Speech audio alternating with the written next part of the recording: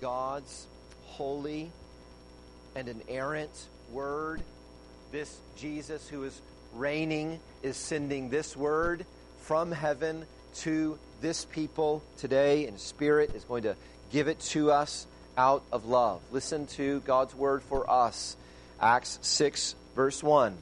Now in these days, when the disciples were increasing in number, a complaint by the Hellenists arose against the Hebrews because their widows were being neglected in the daily distribution. And the 12 summoned the full number of the disciples and said, "It is not right that we should give up preaching the word of God to serve tables. Therefore, brothers, pick out from among you 7 men of good repute, full of the Spirit and of wisdom, whom we will appoint to this duty. But we will devote ourselves to prayer and to the ministry of the word."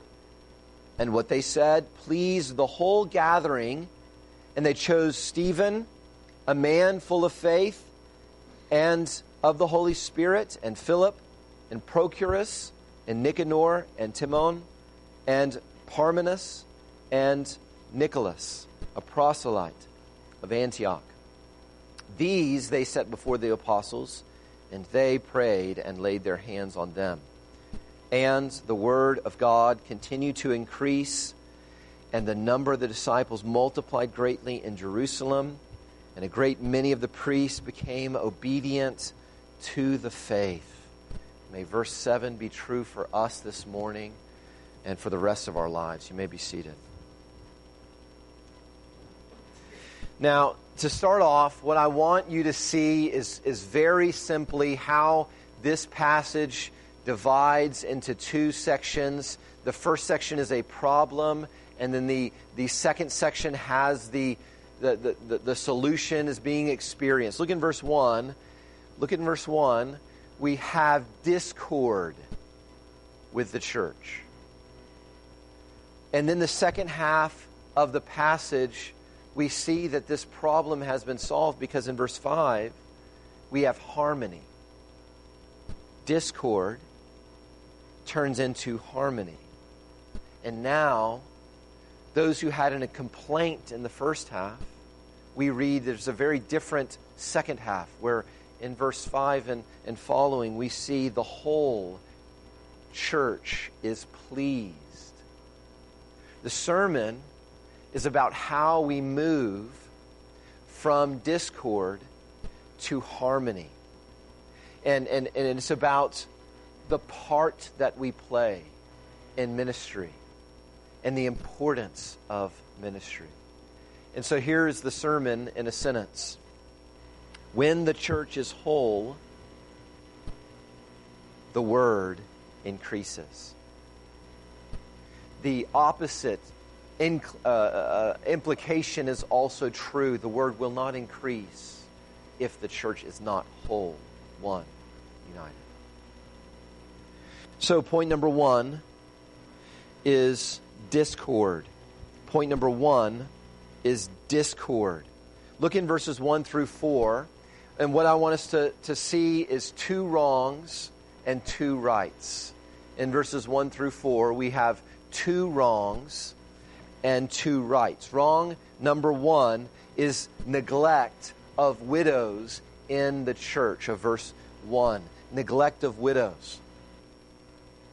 The people of God who read the Word of God have an understanding of the priorities and heart of God.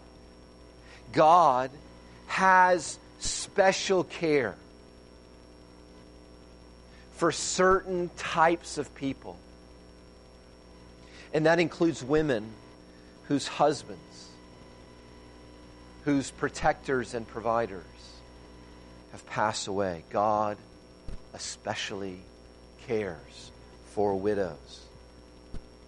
If you remember back in chapter 4 and verse 35, when all the believers were coming together and they were selling their belongings, and remember they laid the proceeds at the feet of the apostles, and the apostles were making sure that what was given would be given to all who are in need, so that no one was in need. Well, in verse 1 of our chapter 6, whenever those provisions are being doled out each day at mealtime, whenever the food is being passed out to people, the Greek or Hellenist widows, these are not Jews by birth, those widows are being neglected. And passages like this remind us that we are reading about an ancient civilization. Because today, if a church member is neglected, well, the complaint doesn't need to arise, because there are churches down the street that they can just go to. I mean, how else will the first Hellenist church of Jerusalem get its start, if not from chapter 6, verse 1? And wow, when they start that church, what a good idea, because then we can have the first Hebrew church of Jerusalem. No, this is an ancient civilization. This is unlike the way that many Christians are handling the feeling of being neglected in the church. And beloved, I want you to see that when we are neglected in the church, when there are rivalries in the people who are saved, those rivalries say something about the head of the church, Christ. What I want us to see from our passage this morning is what we do when we feel neglected in the people who are saved in the church. What we do when we feel neglected will say something about the head of the church, Christ. I want you to think back to Ephesians chapter 2. 2 chapters before, we started reading in Ephesians chapter 4. When Hebrew and Hellenist were hating one another. And when everyone, Jew and Gentile, were hated, not just by one another, but by God. As God's word says, His wrath for their hatred of Him, His wrath was set upon all of mankind. And then God responded to the neglect that He saw between one group of people and another group of people. And God, though they had neglected Him, responded to their neglect of Him. And what did He do? In order to kill the disharmony, which Ephesians uses the word hostility, in order to kill the hostility between God and man, and between man and man, Jesus, the Son of God, was killed on the cross. God directed His anger not to us, but to His Son.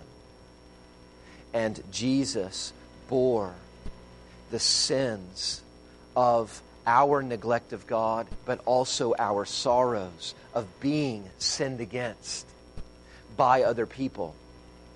Jesus was on the cross the righteous man that God was punishing for the unrighteous people, and Jesus was the holy God who was paying the cost for the sins that His own people committed against him. And what I want us to see is that when we feel neglected in the church, what we do in response to that will say something to the people who are outside the people of Christ about Christ.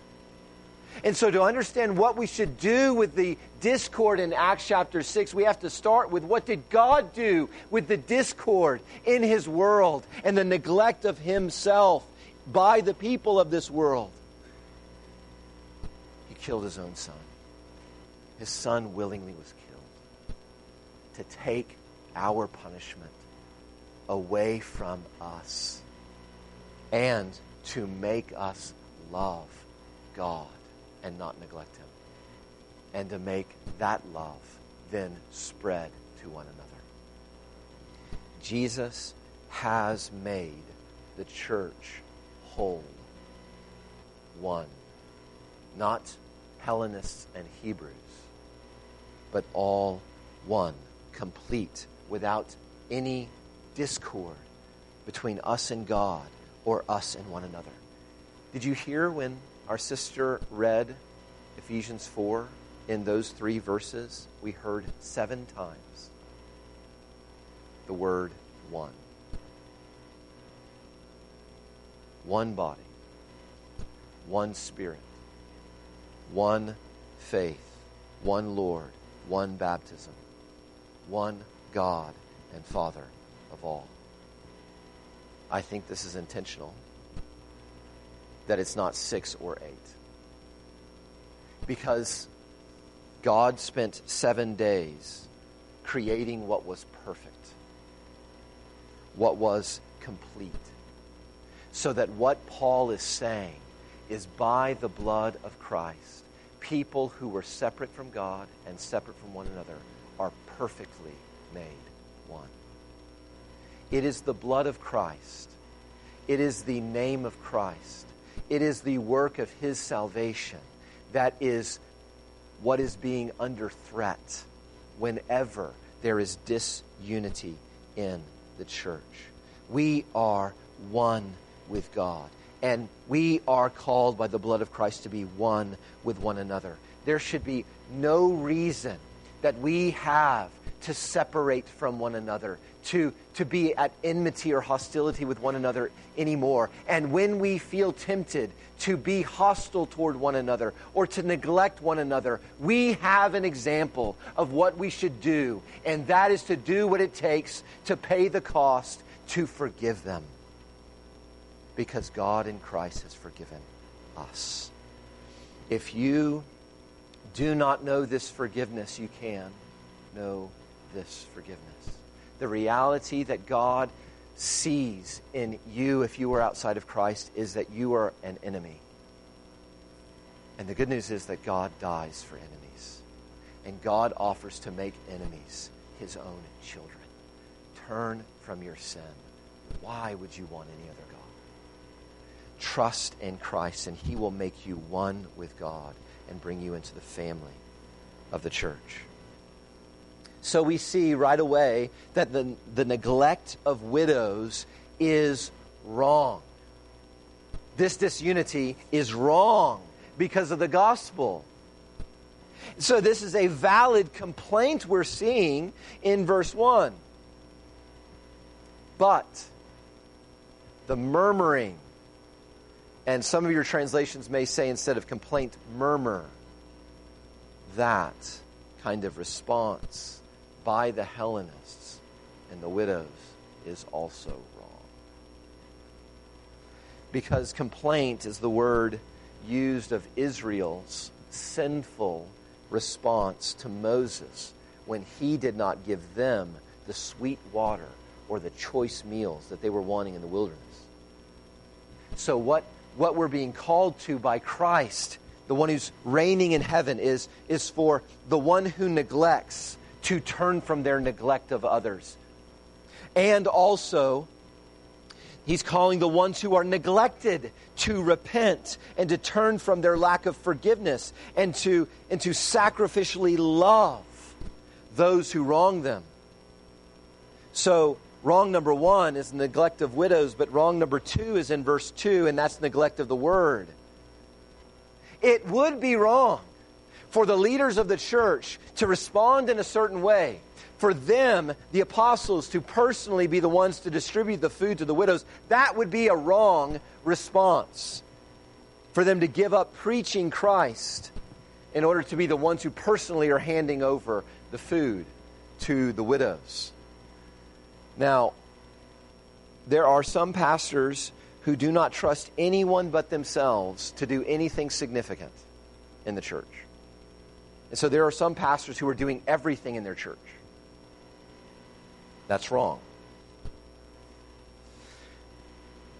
I'm grateful that our church is not like some churches who think the pastor, the senior pastor, should tackle every single real problem in the church. The neglect of widows is a wrong, but two wrongs don't make a right. And the leaders in the church should not neglect the ministry of the word. So we have in verses 3 and 4 two rights. Two rights. Right number one is the responsibility of the church that we see here in our passage. The responsibility of the church. Notice in verses 3 and 4, the apostles do not ignore the discord. They don't just say, hey, we're preachers, so y'all deal with this. They don't just say that. These ministers of the word understand from the word that God is calling them to a certain ministry, and then he's calling the collective members of the church to a certain kind of service. God, verse 3, calls together, look, the full number of the disciples. So what we have in verse 3, maybe the first members meeting of the early church. And there, the apostles speak the will of God to the church about their job, their role, their part in the ministry. And that is to find qualified men in order to serve. And then the apostles are going to appoint those men or affirm who the church puts forward, whether they are in fact qualified in the ways that they're to be qualified, full of the Spirit and wisdom, in order to address this duty, this responsibility, to make sure that the widows are not neglected. And there is to be 7 servants. 7 servants. Again, when they say it would not be right for us to neglect prayer and preaching to serve tables, it's not like they don't think it's important to serve tables. It's not like they don't think it's important that this problem be fixed. They instruct the church on how to get the perfect and complete response. 7 servants who will come and fix the discord in a way that is consistent with the Spirit. Men full of the Spirit. So right number 1 is the responsibility of the church, but right number 2 is in verse 4, and it's the responsibility of the leaders of the church. So again, the 12 or the apostles, they don't delegate everything. They don't just say, deal with it. They equip, and this is what Ephesians 4 said as well.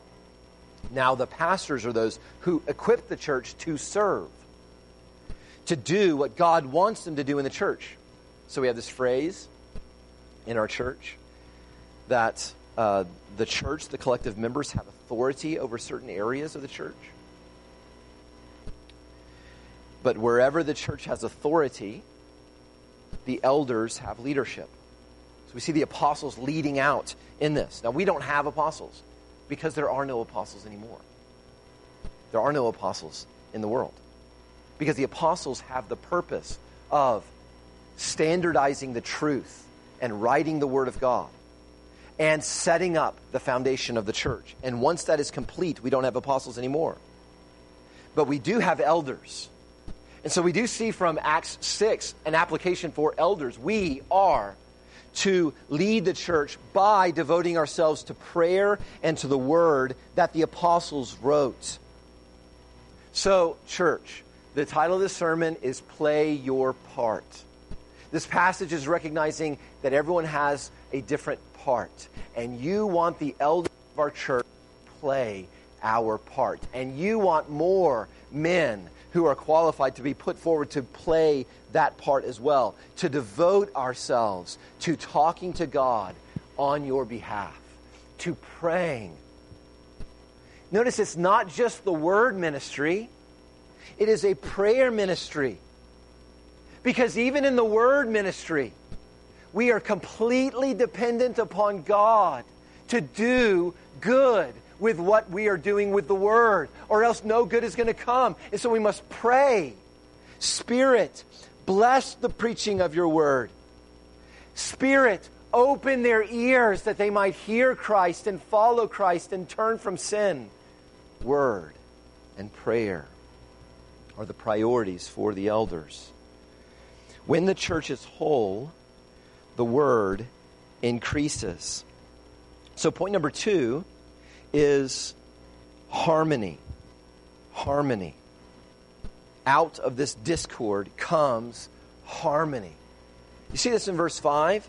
The whole church hears what the leaders have equipped them to do, what their responsibility is in comparison to the elders' responsibility, or the apostles' responsibility. In verse 5, the whole church agrees to the apostles' solution because, this is what we're going to see, the whole church is committed to the goal. The whole church is united around a mission. And so, they set before the apostles 7 men who fit these qualifications. And in verse 6, look, the apostles play their part. They pray over the men, appointing them, calling them to this service.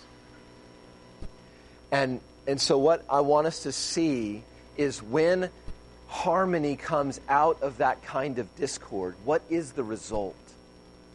And this is the vision that we want to unite around, and we want to be thrilled that every one of us has a part to play in this goal. Verse 7. When things go this way, look at what happens. The word of God continued to increase, and the number of the disciples multiplied greatly in Jerusalem, and a great many of the priests became obedient to the faith. What we want to happen is what's implied, that these 7 men do their duty and make sure that our beloved sisters are not neglected. But also that a great many of the priests would become obedient to the faith. What we want is to see people saved.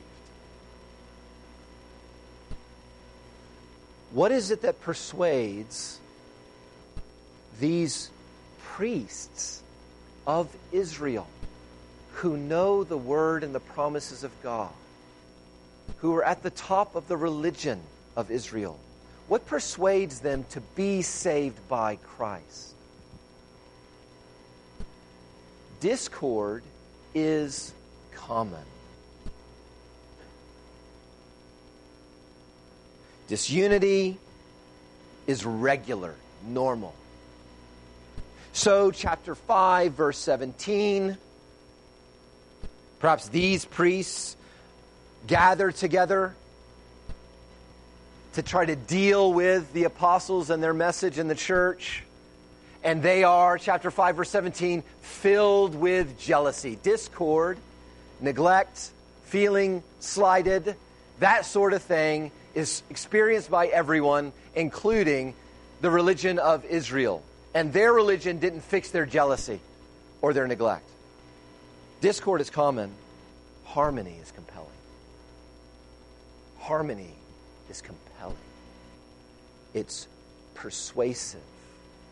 When the priests, in verse 7, it seems, see the result of verses 1 through 6, whenever they see in the church something they never saw in synagogue,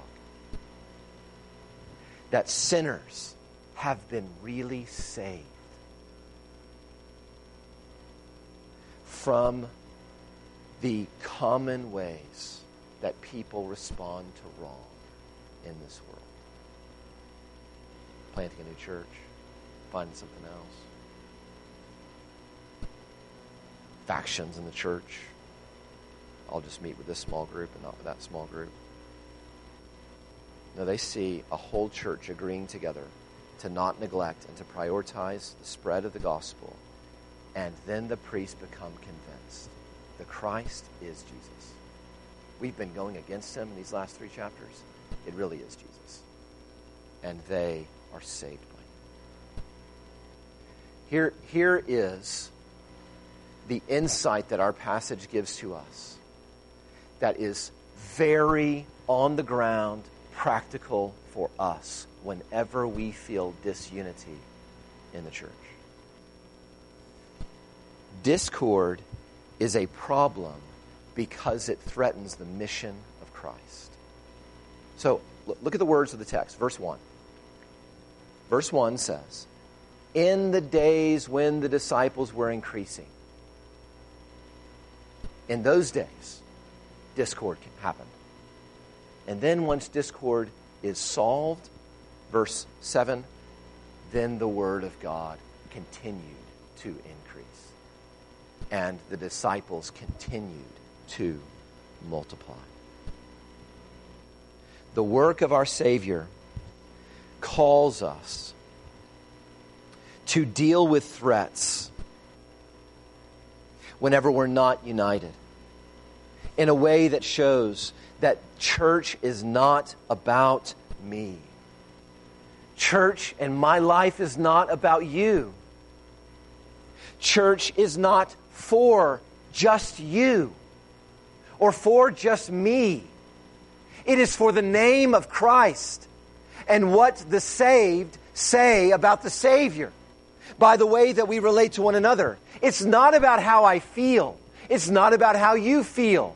What's at stake is, will the message of a Savior continue to go out? And when we are divided, when we're neglected, when we don't deal with neglect, when we just keep on neglecting one another, or when we let neglect send us away, it looks like there's not a Savior for those who are selfish, for those who make their world about me. There's synagogues for that.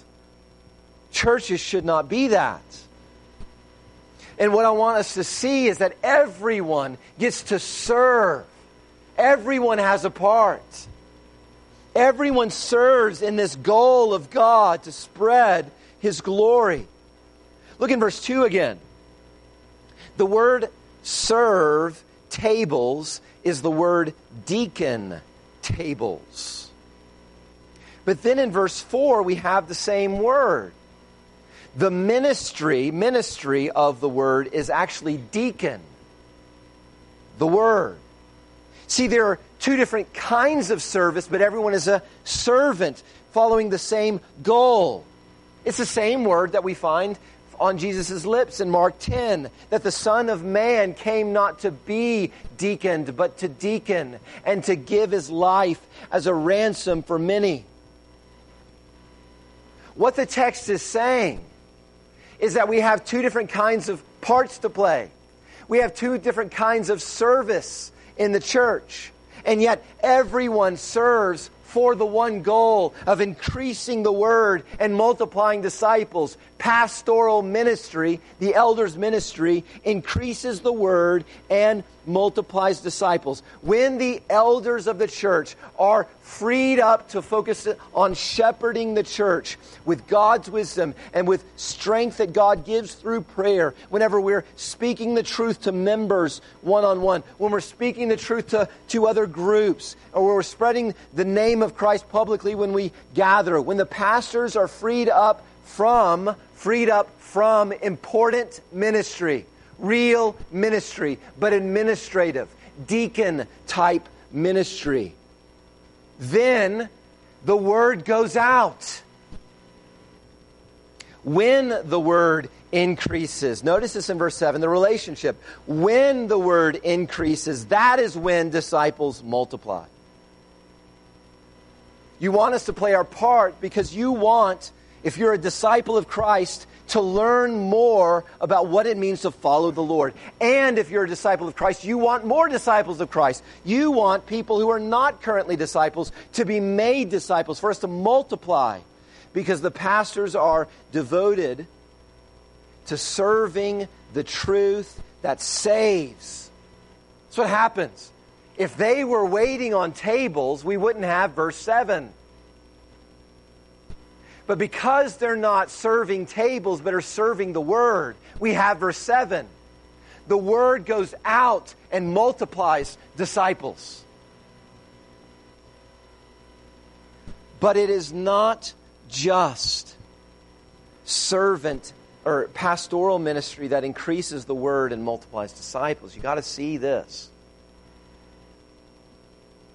The concern is that the increase that we saw in verse 1 would continue to increase in verse 7. That the complaint and the threat of verse 1 would not stop the word from increasing in verse 7. And what we see is it's not just pastoral ministry. It's servant ministry that increases the word and multiplies disciples. Listen, church. The whole gathers together. The church members gather together to maintain unity. This is a problem, church. We shouldn't be the direct ones to address this problem, because then that would mean we're going away from what God calls us to in prayer and ministry of the word. But this problem needs to be addressed, and then they address it. Maintaining unity spreads the gospel that makes peace. Members who are not elders serve to spread and support a gospel that makes peace between God and peace between people when we labor in prayer and in relationships to maintain the unity of the Spirit and the bond of peace that was bought by the blood of Christ. It's gospel ministry. Servant ministry, or serving those who are neglected, spreads a gospel of compassion. If we neglect people in the church and we don't do anything about it, what do we mean that Christ is compassionate with those who are suffering? Servant ministry ensures that that part of the message gets spread. Servant ministry may be very practical, so practical as passing out food to people. But it is no less spiritual. It is no less spiritual than pastoral ministry. That is why the apostles pray over the servants. They're saying, Spirit, they have a spiritual work to do. They need your power to do it. And so they pray that they might serve faithfully. So I think verse 3, wherever the apostles call together the church and say, set aside these 7 men to serve in these ministries, or in this ministry, I think we can apply that to our ministries. And I would encourage you, if you're a member, and we don't want to see neglect that would threaten the spread of the gospel that we're preaching, then you should be thinking, how can we avoid neglect? So in this church, we have these new servant ministries, and we're thinking through a servant of hospitality, so that when someone's in need of hospitality, or when our church gathers and there's a hospitality element, that would not be neglected. And we're thinking through a servant for children's ministry. So important. We're not just babysitting. So we think about really teaching the gospel to these little hearts. We would like a servant who makes sure they are not neglected. And we're thinking through a servant for ministries of mercy, like with the Clothes Closet, or with Choices, Pregnancy Resource Center, or with the growing ministry of foster care within our church, so that those who are involved are not neglected. And a servant for missions, so that we can really serve our missionaries and also serve the mission like the BRMA and other things that we're doing locally. We don't want these things that are important to be neglected. And you should be thinking, who are full of the Spirit and of wisdom among us, who we might encourage the elders to consider for those spots. That's part of your responsibility. And part of your responsibility is for you to pray that these servants or even our deacons, in light of the fact that they need the Spirit to do their part, you would pray for them to be gospel-driven, even when they're doing very practical things, that the gospel might be at the heart of what they're doing. The Spirit might be the one empowering them to do this important ministry. I want to leave us with not just that call to encourage you out of verse 3 to be thinking about ways that we can guard the spread of the gospel by not neglecting important ministry. But I want to leave you mainly with a question. And that is, are you happy with your part? Are you happy with the part that you have been called by God to play in this work that He's doing? And to help you to be pleased, as verse 5 says, to be pleased with your part. I want to give you 2 reasons why you should be pleased with your part. And the first is, God assigns the parts. God's the one who decides the parts. It's the ministers of the Word who heard from God who said, this is what we should do and this is what you should do. God assigns the parts. Be happy and pleased with your part because God is the one who calls you. If you're a member of a church, with the rest of the church, you, according to God, should be concerned that people not be neglected. You, according to God, should be equipped by the leaders to do your part. You, according to God, are called to discern and understand with the whole church what we should do in certain circumstances like they do here. And you are called, if you're a member, your part is to protect the spread of the name of Christ.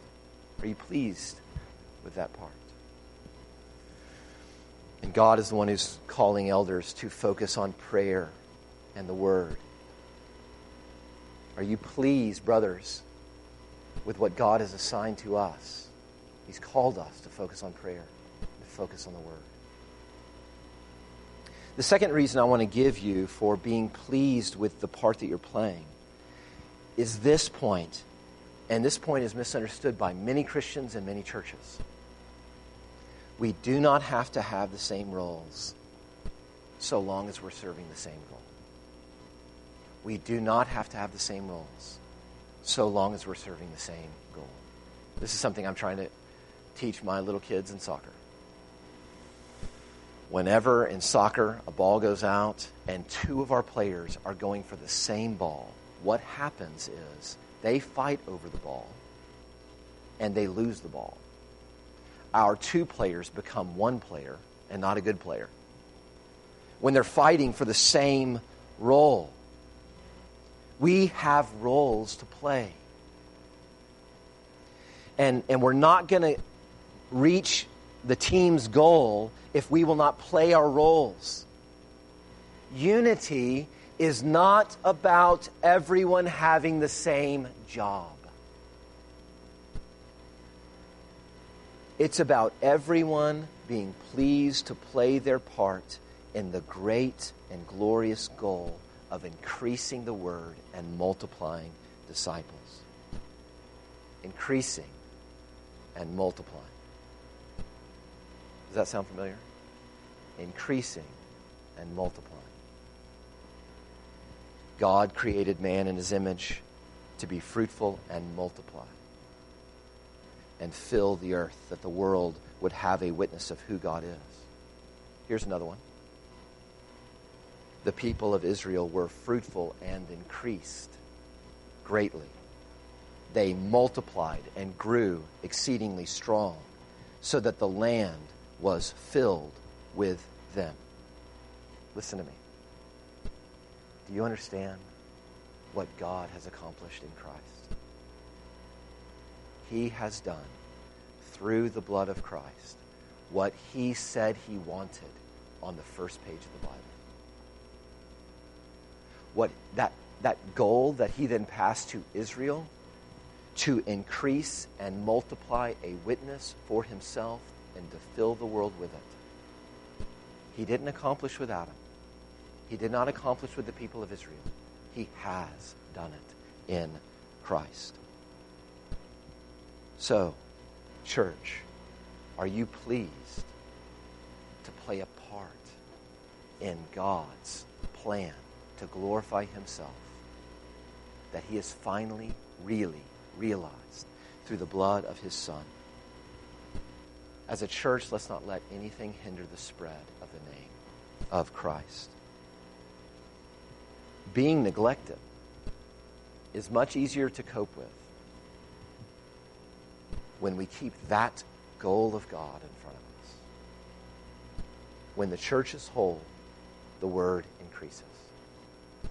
Oh God, we pray that this would be true of us, that every threat to the spread of the name of Christ would come to nothing, that every neglect that is experienced in this church would not lead to us being separated from one another, but that the gospel would come and our faith in a peace offering in Christ would make us peacemakers, would make us those who work to repent of neglecting others, and who would work to repent of the selfishness that often comes when we feel neglected.